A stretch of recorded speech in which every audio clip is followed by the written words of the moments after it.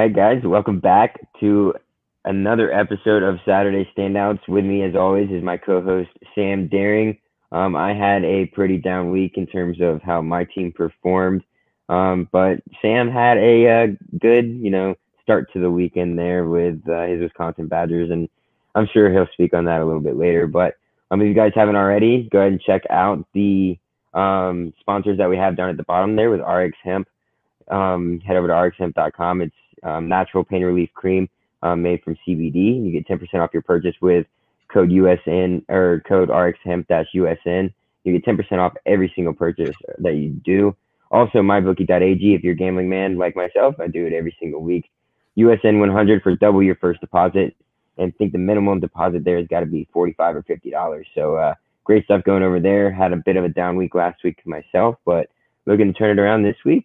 But after a great week of college football, I think with the Big Ten being back and everything that was happening there, we'll go ahead and head into, what team stood out to you last weekend, Sam? I know I'm gonna stay with the Big Ten.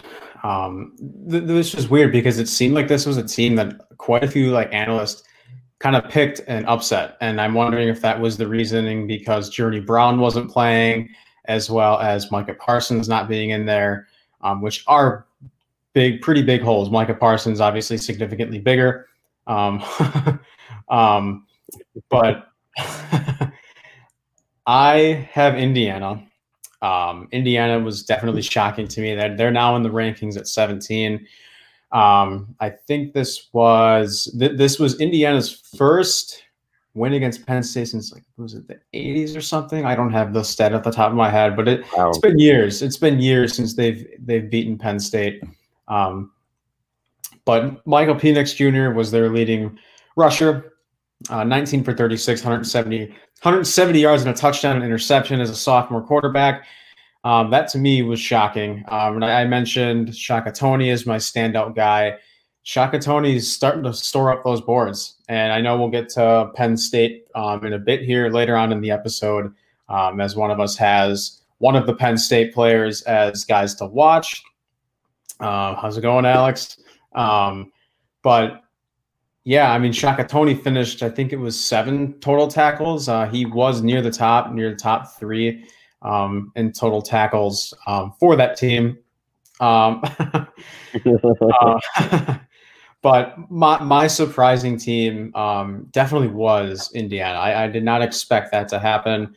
We obviously did see guys that we expected to show out, but Indiana was definitely my standout team. Yeah, it was weird. Before the day got started, I almost picked Indiana to upset Penn State because I just read in a lot of different places. I just reading articles and everything throughout the week that Indiana last year they played very well and they had a lot of one score games that they ended up losing and things of that nature. And I forget who their head coach is or whatever, but he's kind of starting to build this Indiana program to where they're not going to be at the bottom of the barrel of the Big Ten, and you got to actually respect them. So I didn't think they were necessarily going to come out with a W, but that's a big thing for Indiana moving forward.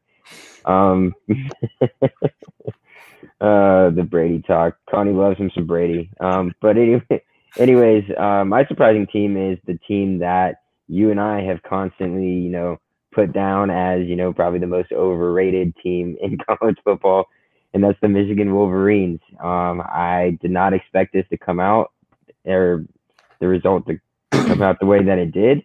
I mean, you win by 25 points against a very good Minnesota Golden Gophers team, which is pretty, it's pretty telling that you had all this hype around Michigan, and Michigan actually lived up to it for once. Great to see Joe Milton put on a show. Well, not necessarily a show, but very good. 93 overall QBR, 225 yards, averaging 10.2 per attempt. So that's great. He only had 1 touchdown, but I mean, other than that, he wasn't very effective. He was decently effective in the run game, had 52 yards. So a good, first game for him. A lot of, getting it around in the run game here for Michigan. So are they going to be able to rely on that all year? We'll see. But in my opinion, it was maybe a little bit more to do with Minnesota not showing up in this game. So something against khakis. No, I do have something. I do have something against John Harbaugh though. So, or which one is it? Jim or John? Jim, Jim John, Harbaugh. Jim, John, Jim, whatever. What the one that coaches Michigan. But yeah, I think it had a little more to do with Minnesota not really coming into this game prepared enough. I don't know what it was. Tanner Morgan did not have a good game at all. Had below a 50 QBR. Only threw for less than 200 yards.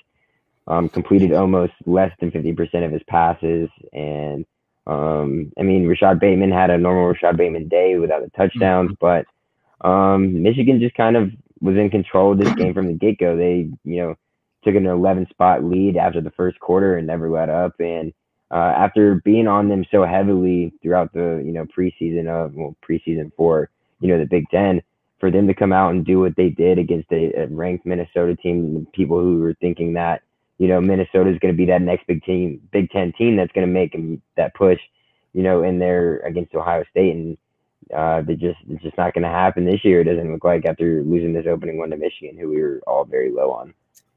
Yeah, I was going to bring up too. I mean, you mentioned Tanner Morgan had a struggling game, as well as, Tanner Morgan had a struggling game, but Rashad Bateman still put up the Rashad Bateman numbers. Like, yeah, he didn't have a touchdown. He had 109 receptions for 100 or 101 yards, and 0 touchdowns. And a guy that I like a lot of Michigan is Kwity Paye, which I'll get to later on here. But yeah, I didn't expect Michigan to blow out Minnesota. And I have a friend that's a Michigan fan, and a lot of us were telling him we think Minnesota's going to win, and we were wrong. And I didn't expect Minnesota or Michigan to win in fashion. I did not expect this to be a blowout game. I think that's the most surprising aspect of it all, is you right. could have seen them winning, but not by that many points. Yeah, and I would have said a possession, maybe 2-possession game, if Minnesota would have won, but I didn't expect it to be the outcome that it was. So, well, Connie, I'm super proud of you, man. You're trying to learn some college football, getting the atmosphere. I'm proud of you. But yeah, we'll move on from our Week 8 standout teams, and we'll move into our Week 8 standout players. And Sam, I'll let you go ahead and start with your standout offensive player. So there's a few. I could go Graham Mertz here, but I'm going to give that one over to Caleb. That's right, well-deserved. But I'm going to go with Desmond Ridder. And I really wish I would have picked Desmond Ridder as my dark horse candidate for Heisman Trophy. But I'm not going to give up on Kellen Mond. I like Kellen Mond. He's a very talented quarterback. But but Desmond Ridder's a big-bodied quarterback. He's 6'5". He's 6'5", 215 pounds. He had 3 touchdowns on the ground against SMU and a touchdown passing. Finished 13 for 21 with 126 passing yards. And he's greatly mobile. He's very mobile. I think he's one of the most underrated quarterbacks in this draft class. And if you look at outside of Trevor Lawrence, Trey Lance, Justin Fields, the talent is not like it's not very deep. There's Jamie Newman, but I think Jamie Newman has the chance to fall quite a bit. I would almost rather have Desmond Ridder than Jamie Newman. And Desmond Ridder has been I think he's going to rise up the boards. And I think Jamie Newman might fall a little bit farther than some people might expect. I think Jamie Newman's very talented, but even you brought up when we were talking, one of our first episodes of the ACC is Jamie Newman is mobile, but we were excited for Jamie Newman at Georgia because we hopefully would have been able to see more of that mobility at Georgia, because Georgia is a team that relies heavily on the run game, and they've never really had a quarterback that has been mobile. Like Jacob Eason's not very mobile. Jake Fromm's probably a little bit less mobile than Jacob Eason was. So Jamie Newman, like him opting out, he needed that year. And then we've been through, we've talked about, have conversations like this before. But my standout player is SMU, and I know you picked Shane Buechele as your dark horse candidate, who had just under or a little over 1,700 passing yards before that game, and he actually, both him and Ritter weren't even in the dark horse candidate, weren't even in the Heisman conversation. I think the only one that was ended up being Kellen Mond. But I think Desmond Ritter is so underrated. I think he should be talked about more. And there's a reason why there's an analyst that I saw a few weeks ago that said this is the best Cincinnati team he's seen in a while.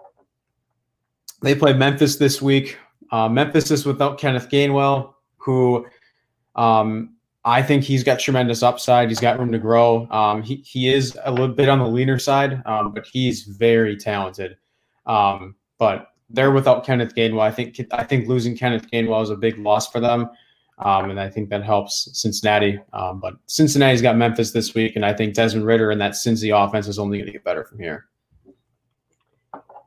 Yeah, I honestly, Desmond Ritter, I've heard the name over and over again, but I never pay attention. I mean, no, it's Cincinnati, it's the Boise States of the world, or Memphis of the world. You hear about them, but you don't necessarily get to see them all the time, and you don't get to see the plays that they do make that are makes you drop your jaw, and kind of be like, oh man, wow, what a play. But Desmond Ritter is definitely that guy. You put on the tape, you see him. I mean, 3 touchdowns on the ground, 1 through the air against a very good SMU team. So props to him there. But my week 8 standout player is going back to your guy, and that's your quarterback there in Wisconsin, and that's Graham Mertz. The guy just lit it up. I mean, 1 incomplete pass all night, 20 of 21, completed 95% of his passes, 248 yards, 11.8 pass yards per attempt, 5 touchdowns through the air, a 273 rating. That to me, I've never seen something so high in my life. I was watching the game, and I was just completely amazed by what this freshman is doing to a very, Illinois is no slacker. Last year they went, 6-5, I believe. They had the best season they've ever had under Lovie Smith, and most of their team was returning, and so I was a little bit higher on Illinois in this game because you're bringing in a freshman quarterback who's only thrown 10 passes his whole entire career, and dude comes out there and only incompletes 1 pass, just completely accurate whether he was out of the pocket or not. Most of the time he had a clean pocket all night. Didn't even need the run game. Run game was, you and I had talked about it during the game when it was going on. Their best player was the guy who we thought would probably get maybe not the least amount of touches, but, more of a goal line situation type dude who's going to be, having the bang down there low with the big boys and just push it through and get it over the end zone. But for them to be able to do that, we also didn't see a couple of the other running backs. I don't believe we didn't get to see a whole lot of out there either. That was just, that's just props to, Graham Mertz and what's the head coach's name? Paul Chryst? Paul Chryst, yeah. Yeah. What an excellent job and what an excellent, decision for him to put his trust in a freshman quarterback, and then the quarterback be able to live up to the trust that his head coach puts on him and come out and perform the way he did. Yeah, 5 touchdowns. 2 or 3 of those came from Jake Ferguson, who we've had multiple conversations. I love Jake Ferguson. So now we got three tight ends we can talk about. Exactly. Yeah. Well, but I'm really glad you brought up the run game on this team, because when people think of this Wisconsin Badgers, other than the offensive lineman, the first position they're going to go to on that offense is who's their running back, who's their star. And that game Friday against Illinois was basically a running back by committee. Guerendo was probably the guy I was least familiar with, and the announcers were saying Paul Chryst liked him quite a bit in camp. Nakia Watson, we mentioned his stat line, 331 with 2 touchdowns last year. Chase Wolf went in the game, and a lot of us, I really wanted to see Jalen Berger. I think you were texting me about that too. I wanted to see him so bad. Yep. And then Julius Davis was another guy that I was really excited to see. Mason Stockey, he had the first touchdown pass. He was working out with the tailbacks. He was working out a new position, a guy that worked his way up last season into one of the top fullbacks. And you mentioned Garrett Groshek was the top rusher. And this could be a season, from the looks of it now, they had, I think, 183 or 189 rushing yards. between Watson, Groshek, and Garendo, this could be a team who will rely a little bit more on the passing game than we have in recent years over the run game. And I'm fine with that. We have Graham Mertz as our quarterback. And before, unfortunately, the game against Nebraska is canceled because of COVID, reports came out today, we would have saw Danny Vandenboom. Chase Wolf tested positive. Paul Chris tested positive. Cohn's on the IR, and Mertz is positive. So Danny Vandenboom is QB4. We started seeing hashtag boom season. Danny Vandenboom is from Kimberly. I think he threw, I don't have his stat off the top of my head, but he was 56 touchdowns passes throughout the course of his career. And he went to Kimberly. And for those who aren't from Wisconsin, Kimberly's a winning culture. So he knows what it's like to come from a winning culture, as does Graham Mertz. Graham Mertz transferred to a Kansas high school, Blue Valley North, threw 96 touchdowns, over 7,000 passing yards in his college career or in his high school career. Like, that is, it feels amazing to have a quarterback. And I like Jack Cohn. And what I say last year is Jack Cohn, to me,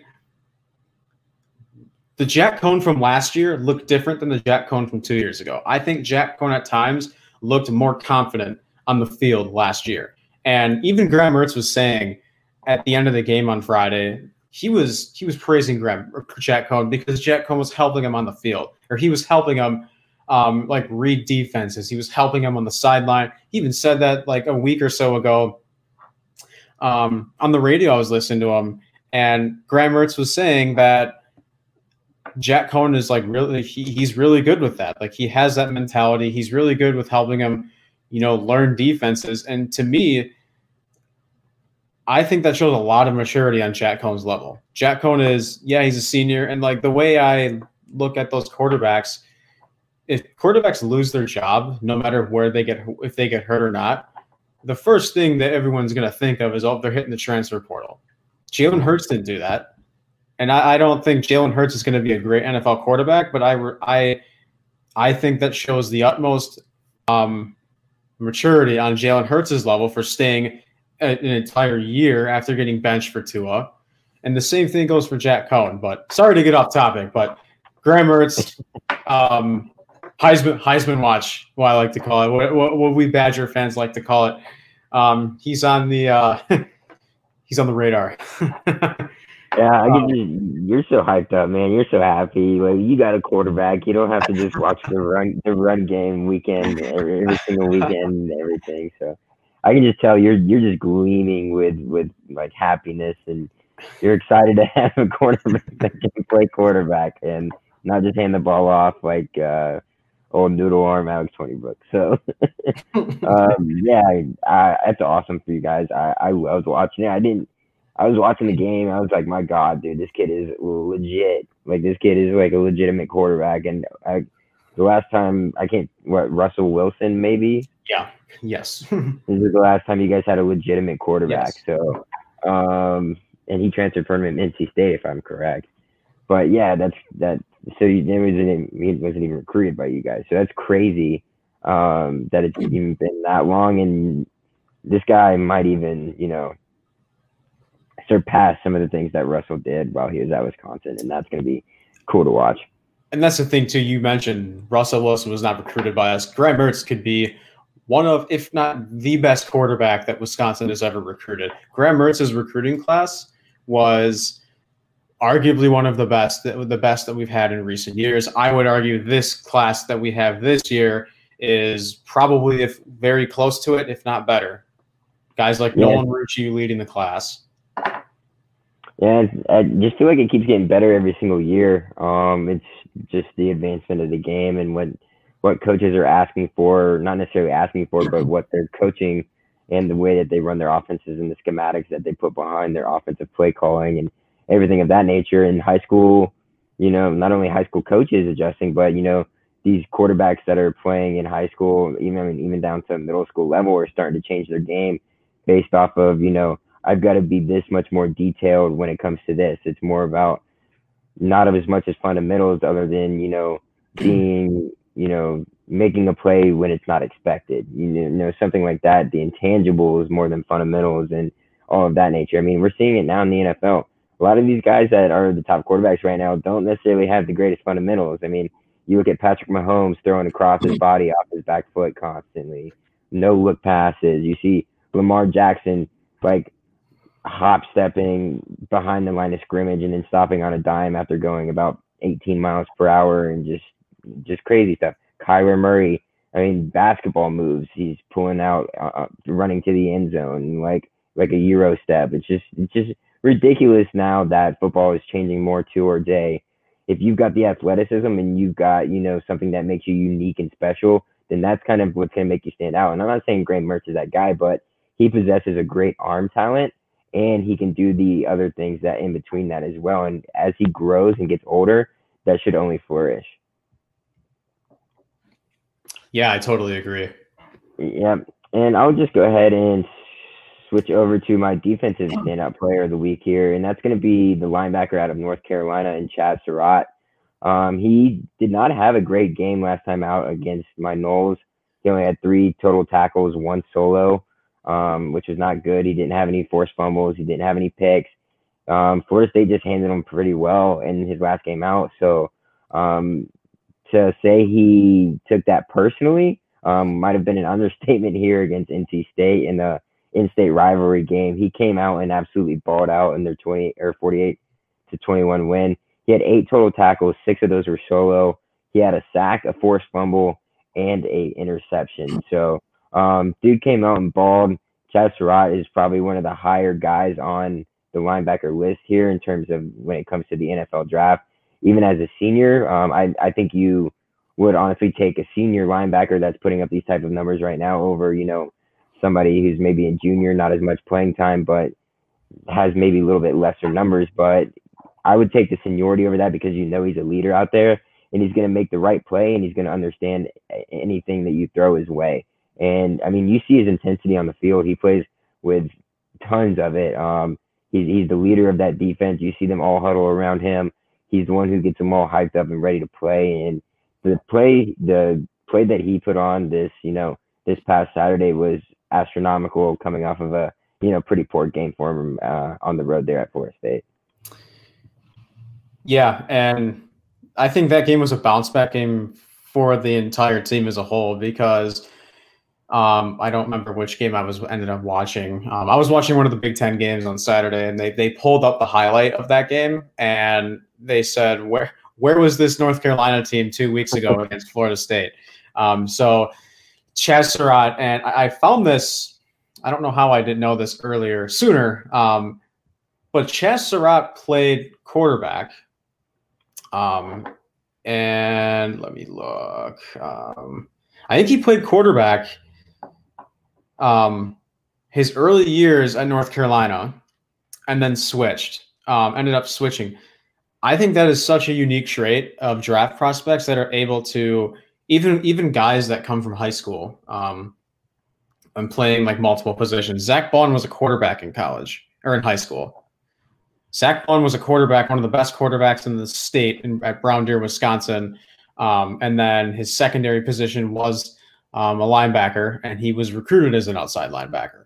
But Chazz Surratt played quarterback and ended up switching over to a linebacker. I think that's such a unique trait. Obviously, he's the leading tackler, not only the leading tackler, but he's the face of that North Carolina defense. And that just goes hand in hand. I like you were saying, I didn't put 1 and 2 together, but him playing quarterback, he's got those intangibles, and that's why he is the leader that he is on that defensive side of the ball. Like we always talk about, and media personalities and the beat writers all over the place talk about, the quarterback of the defense. Who is it? And I mean, if you take a quarterback out of the quarterback room and slot him in at linebacker, and he puts on that muscle, and you get brawn and brains to go together with the leadership, that's just the making for an all-star type linebacker and defensive player, and that's what North Carolina has in Chazz Surratt. Exactly, and like his athleticism and his talent, there's a reason why he's soaring up boards, and there's a reason why we're seeing him in mock drafts in the first round. Yeah, I'm excited to see where eventually he goes. I hope he stays healthy because he does tend to put himself out there and put his whole body into whatever he does. So hopefully he can stay healthy the rest of the year, and I'm sure he'll test fantastically when it comes to the combine. But moving on from my guy, who is your defensive player from Week 8? So this guy is a walk-on freshman from Wake Forest, Nick Anderson. He had 3 picks and 11 total tackles. He was the leading tackler at the Wake Forest defense. Wake Forest ended up upsetting Virginia Tech. Sam Hartman had a decent game, kind of quiet in the passing game, under 200 yards, went for 12 for 17, which isn't terrible, but I mean, their defense was the star of the show. Nick Anderson was the star of the show. And as one of the analysts said after the game, he'll get the scholarship. I haven't read any reports lately I haven't read any reports this week, I should say, that they ended up offering him the scholarship, but he's continuing to impress. And I see no reason why he shouldn't be offered his full ride scholarship within the next game or two. That would be awesome. I love those guys. I love those guys who, come out of nowhere and then they earn the scholarship or things of that nature. It's just the best feeling in the world. Like, if I'm that person, like, I would cry just constantly. Like, I would just lose it, because I mean, that's such a huge accomplishment. Mm-hmm. From being a walk-on. You're not offered a scholarship right off the bat, but you're going to put in the work, and you're going to be that guy who shows up every single day and, does the things that the team asks of you. And to see it pay off, like, you see that, like, I don't even know the guy. He's so young. He plays for Wake Forest. You don't get a lot of, you don't get to see Wake Forest play all that often unless it's a bigger team or anything of that nature. So, I mean, for him to be able to do that and put on the show he did at Wake Forest, I forget who they play, or who they played last week. Oh, they played Virginia Tech. And Virginia Tech's a good team. Not somebody to, kind of sleep over. And they were ranked, I believe, 17 this past week. Yep. So, I mean, it's a ranked team, and Wake Forest, they're not somebody to sleep on either. They're not necessarily, world beaters of the world, but they're a good team. The ACC is pretty strong this year, and that was kind of a conference I picked at the beginning of the season not to necessarily be as strong as they usually are, but it turns out, they are, and it's just, typical play there in the ACC, but it's, a little bit more. I mean, Miami didn't look great this past weekend against Virginia. I mean, Clemson was struggling with Syracuse for the majority of that game before they took off in the middle of the third quarter. I mean, DC has been up and down all season. I mean, obviously Duke is at the bottom, Florida State, big win against North Carolina, but then come out against Louisville and get beat by 30-something points. Louisville does the same thing. So ACC's, it's just weird conference this year. Hopefully they figure it out. But I guess that'll turn us into our NFL draft prospect watches. And this is going to be something, I'm going to take somebody that you had last week, but I'll let you lead this portion off. And perfect flowing, because I was going to say for Wake Forest, it's really nice, and it's good for them to see a guy on their defense not named Carlos Basham Jr. that's, really making a name for himself and showing out. So, and as a walk-on freshman, that's unbelievable. But my offensive player to watch this week is who you had last week, is Brock Purdy. And Brock Purdy had a down game against Oklahoma State. And to me, this one was kind of easy for me just because they're playing Kansas. And Kansas is 0-5 right now, and they did lose Pooka Williams. Pooka Williams opted out earlier in the week due to family concerns and COVID. So obviously Pooka Williams is a pretty decent loss to that run game for Kansas. And I think this is the perfect opportunity for Brock Purdy and Iowa State to bounce back. And I've got Brock Purdy, and I love his mobility, and I don't want to say he's a gunslinger, but he's got the arm talent. I mean, he's bordering that line pretty closely, I would say. He didn't have a great game in the least bit last time out. It was kind of similar to, the first game of the season when they played the University of Louisiana Monroe. didn't complete all that many passes, didn't even complete 20. Had TCU later on too. Yeah, had barely a 55 or over 50 completion percentage, only 162 yards. Took 3 sacks, had a QBR lower than 60 again.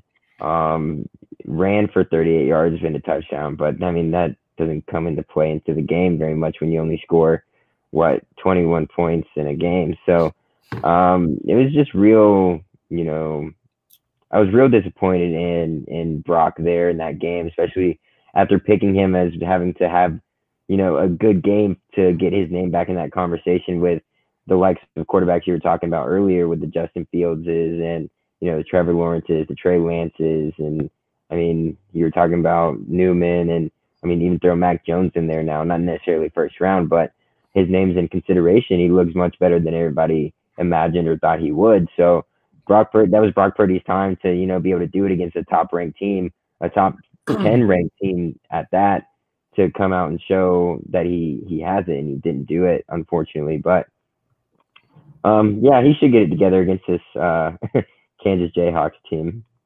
And you want to talk about a quarterback too? I would probably say. I mean, I wouldn't be the only one saying this, but his draft stock's probably trending down right now. And I think this is the perfect opportunity and the perfect game for him to get back on track. I think what a lot of scouts are wanting to see now from Brock is the big games, though. Unfortunately, because he hasn't really shown up. I mean, he did. What was it? 2 years ago, he was winning big games that Iowa State should have had no business winning, and that's where the Brocktober thing started and everything like that, and he just had all the hype, and then once the hype got there, it's just kind of been, he'll do it against the lesser teams of the Big Ten or Big 12, excuse me. But when it comes to the big showdowns, he's kind of flops here. And that's something to worry about. So I totally understand why we're seeing him fall. But I'm going to pick a quarterback here that you also had last week in your Heisman talk, and that's Kellen Mond. I think he is starting to move up the draft boards at this point. He's a senior. He's been around Texas A&M for 4 years. He's had Jimbo Fisher for these past 2 years, which we all know he's the quarterback guru, quarterback whisperer, whatever you want to call him, although it hasn't necessarily translated in the NFL with, who's it, Jamarcus Russell, Jameis Winston, EJ Manuel, Christian Ponder, not necessarily translated to the NFL with all 4 or 5 of those players. But Kellen Mond seems like he's got a little bit more savviness to him, not necessarily, a certain skill set. He's not, Jameis Winston, who's going to just chuck the ball downfield and be at least decently accurate with it when he was in college. Or he's not going to be an EJ Manuel or Christian Ponder, who are good runners and can throw well on the run. And he's not a Jamarcus Russell, who is, kind of a Tim Tebow-esque dude who could bang with you, but also had a nice deep threat arm. So Kellen Mond kind of just fits all those intangibles. He's had a great season up to this point. I know 2 weeks ago against Mississippi State, he only completed 13 passes, but he didn't really need to do all that much. That has been his worst game of the season besides the opening game against Vanderbilt, where he only had a QBR of 25.5. So big win against Florida. That was his best game yet. We just need to see a couple repeat performances from him. And I forget who they have this week. They have Arkansas this week. So that's kind of where I was going with this is Arkansas's defense has been lights out this year. They might have lost 2 games. I think they might be 2-2 right now.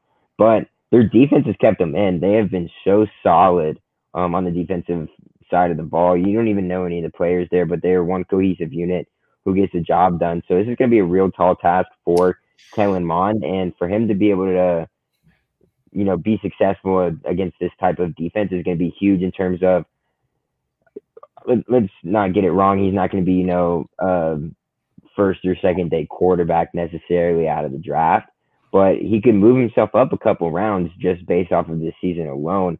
If he comes out with, quality stats against great or good defenses, not only that, but he's already got a big win over the University of Florida, who was a top 10 or top 5 ranked team at the time.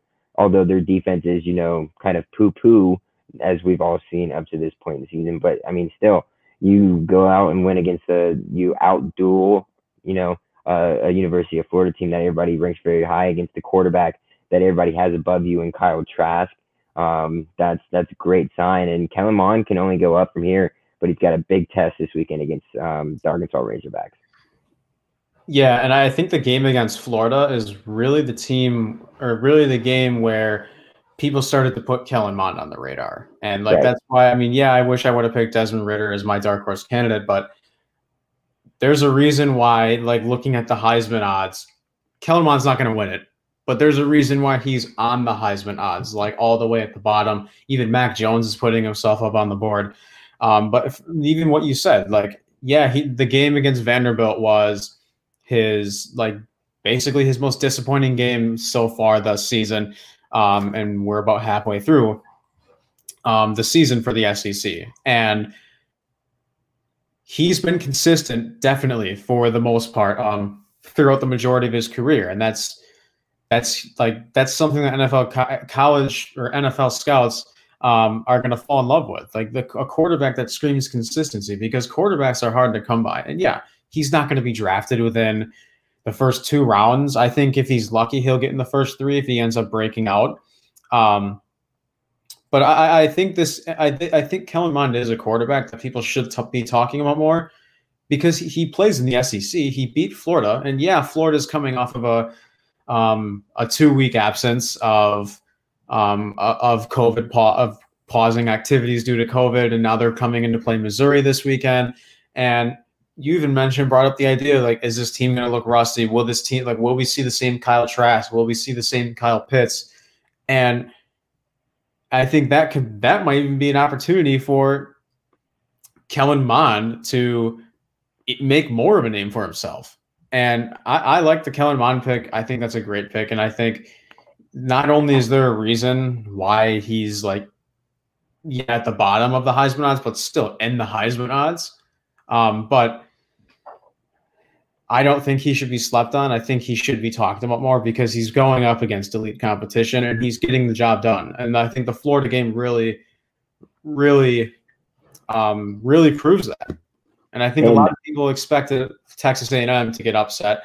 I don't think anyone expected Florida to I don't think anyone expected Texas A&M to be a blowout game, I should say, before this matchup.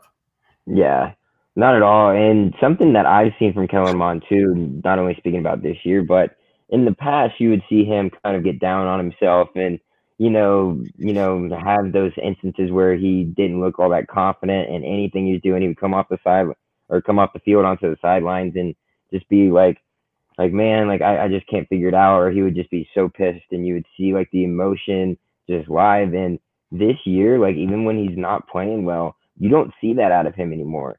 You see the growth of where he's just got this moxie of I might not be playing well, but I don't have to necessarily play well for my team to win the game, or for my team to even be in the game. If I'm consistent enough where I can game manage and put my team in the right situations, make the right audible calls in the game to be able to put us in a better situation to score and ultimately win the game, then that's doing enough. And he's changed himself from putting so much pressure on just him to it being I just want my team to win. And seeing him make that transformation just shows me that he has grown not only as a football player, but as a person as a whole. And that means a whole lot when you go to start sitting down and doing, these NFL draft interviews, and you're starting to talk to scouts, and you're in the room with owners and GMs and all kinds of other guys, and they see it too. They pay attention to much more things. I mean, Sam, you're the NFL draft guy, so you go through this all the time. But just personally, just looking at Kellen Mond, that's something I've been able to notice. Yeah, and I think that a lot of it goes back to the maturity level too. There's multiple quarterbacks in this, Jack Coan for the Big Ten, for the Badgers, and even Kellen Mond. Yeah, it's an intangible. I think it's not something. It is obviously something that you can grow into or learn, but having that or even just being able to achieve that at some point in your college career is going to pay out huge dividends for you when it comes time to move on to the next level. But we'll move on from our offensive picks and we'll go into your defensive picks, Sam.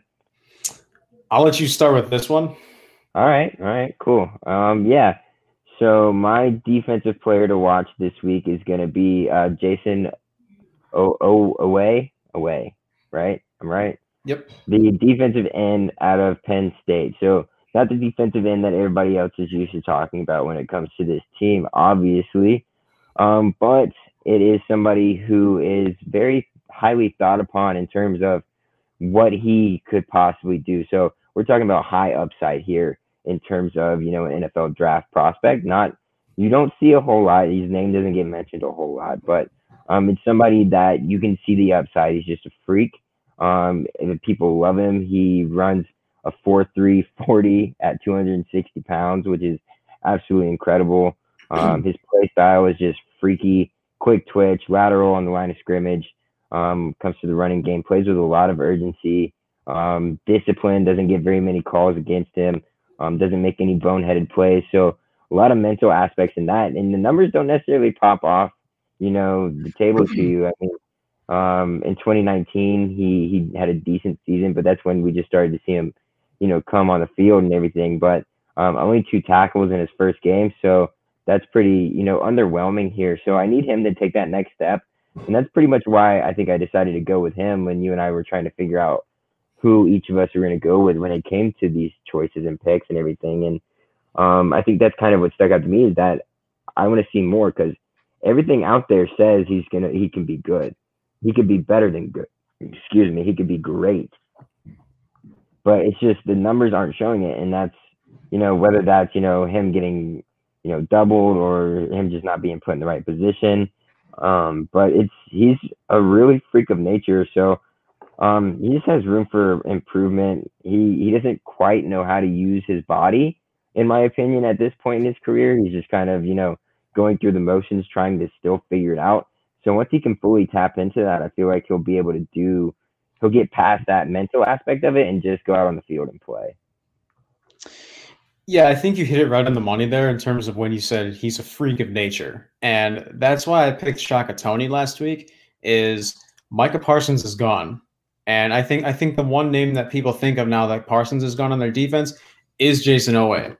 And now another player that's starting to get more attention now on the draft radar is Shaka Toney. I think he was the top 3 leading tackler against Indiana last week. He had 7 total tackles, I believe. But you said it right there. Like Jayson Oweh, he has elite speed and he has impressive speed for his size. And at 270 pounds, that's unreal. There's a reason why. There's a reason why he's been rated as like a top 15 pick. Mm-hmm. Yeah, it's crazy because I mean, you see him in draft boards and he can go mid first round, and some have him high as that. But then you see other ones that have him like 6th and 7th round like picks. So that amount of variation when it comes to the draft just automatically screams so many questions on what he can be able to do. Obviously, he's got the talent. Obviously, he's got the athleticism. Obviously, he needs to get past the mental block of what do I need to do? Can I just go out here and play and use my physical gifts? If I can connect, what the coaches are having me do to what my body is able to do, he can do it. Because, I mean, like we've repeatedly said, he's just a 4.3 40-yard dash from a 260-pound defensive end is just stupid, in my opinion. It shouldn't be allowed. But if he can keep that up, and he just needs to, start creating havoc, ultimately. If he can start doing that, he will soar up these draft boards. Yeah, I fully agree. And mine is probably one of my favorite edge rushers in this draft, and this is back into the Big Ten. And that's Kwity Paye. And I wrote an article on the Cards Wire saying, because the Arizona Cardinals, they need an edge rusher. They need their future. They don't have Chandler Jones now for the season. They went on and traded for Marcus Golden for the trade deadline last week. But they need an edge rusher for their future. I'm watching Kwity Paye. Michigan is playing Michigan State. Michigan State is probably on a rebuild. They don't have their quarterback, Brian Lewerke, who wasn't overly impressive. We saw flashes of him last year, but they don't have a quarterback. They have a new identity at quarterback. Brian Lewerke's gone. They do have a new coach. They have Mel Tucker. And Kwity Paye is 6'4", 274. And you want to talk about a guy with speed like Jayson Oweh. This dude plays with an absolute high motor off the ball. He possesses elite speed. And the one game, if you go watch Michigan's game against Iowa last year, the one matchup that everyone was watching was Kwity Paye versus Tristan Wirfs. And Tristan Wirfs is arguably probably the most athletic tackle in this draft. Yeah, I think he's either the number 1 or number 2 overall rated rookie in the NFL right now. So yeah, right, exactly. And if you watch Kwity Paye, like his speed, his high motor, he was beating Tristan Wirfs on the inside on certain plays.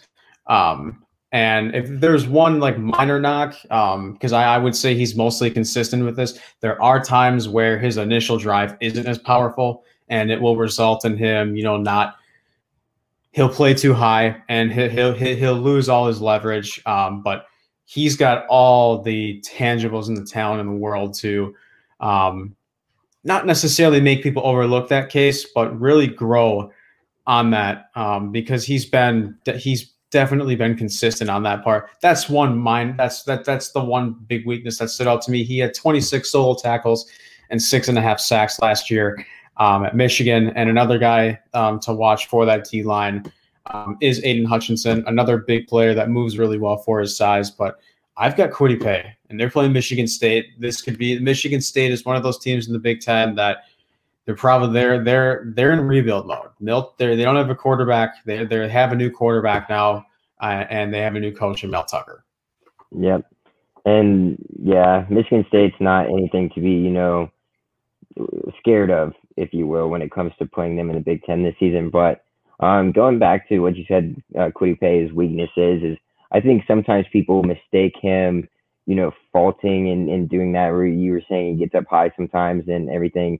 And I think people mistake that for him not playing as hard as he could on certain plays like that, because sometimes it just puts you in a bad situation where you think that, oh, he's just not coming off the ball as hard, or he's just being lazy on his play. But that's not the case. It's just all fundamentals and technique, and just can make some players look like that. And I mean, it's nothing against him at all, but that is like the same thing, because at first that's what I thought. I was like, is he just like taking a play off? But no, he just didn't get his technique right. He went high and he just got demolished up front, really. And he wasn't able to get his hand placement where it needed to be, and his body level or his shoulder pad level where it needed to be able to make that play. So I just want people to know that it's not him taking plays off. It's because he doesn't, like you said, he has a high motor, Kwity Paye, and he had two solo sacks this past week against Minnesota. So, and 4 tackles to go along with it. So, I mean, this guy is a rampage, especially on the opposite end of, Aiden Hutchinson.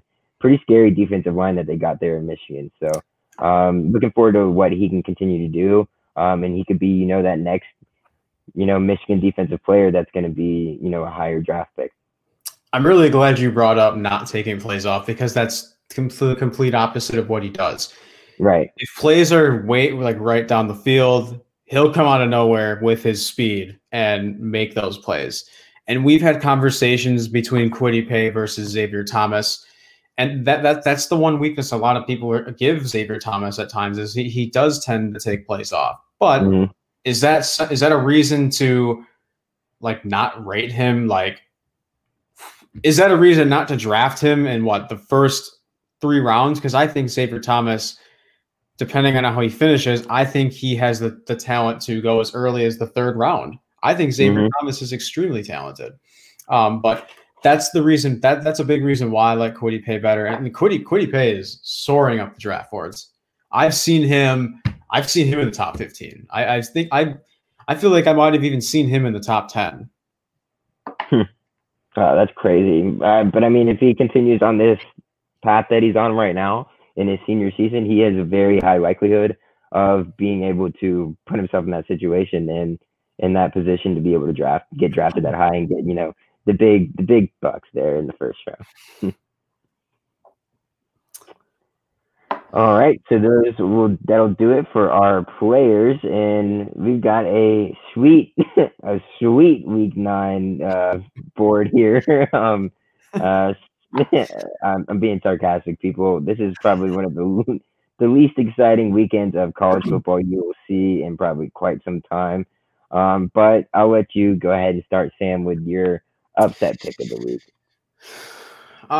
So I've got West Virginia beating Kansas State, and I feel like this is like the most legit I've seen Kansas State in a long time.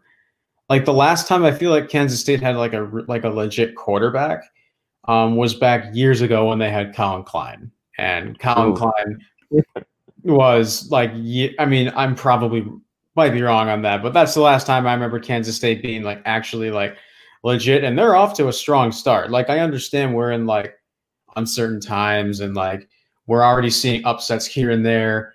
Kansas State upset at Oklahoma, but I've got West Virginia beating them out. Skylar Thompson and just like Sam Hartman over at Wake Forest, Skylar Thompson has yet to throw an interception, and I think this is going to be his first game where he throws that interception. And I think this has the potential to be a trap game, and I think West Virginia beats them. I think it ends up being a low-scoring game, though. Yeah, I don't mind that pick. I haven't paid attention to either of those teams enough at this point to go ahead and make that call. I think Kansas State is surprising a lot of people, though. It all started with, you know, that Oklahoma game, and that was huge for them, and kind of pushed them in the right direction in terms of where their season's going. So kudos to them. But you're right. Kansas State just kind of, you know, one of those teams just nobody really notices them, and then all of a sudden they're like 8-1 one season, and then the next year they're like 5-6, and it's just like a roller coaster of emotions when it comes to that team. So I could see West Virginia winning that game. They've got a good head coach out there, and always have solid players that get out there. West Virginia, lots of athletes, lots of speed as always. So I like that pick, but I think I'm gonna go with God. I almost changed my mind and went with the one that you were talking about earlier and choosing Missouri to beat Florida, just because of Missouri's coming off of a win against, who did they just play? Who did Missouri just play? Let me check this out real quick for you guys. But yeah, I think that could happen. They're coming off a win against Kentucky, that too. So Kentucky is a pretty good team.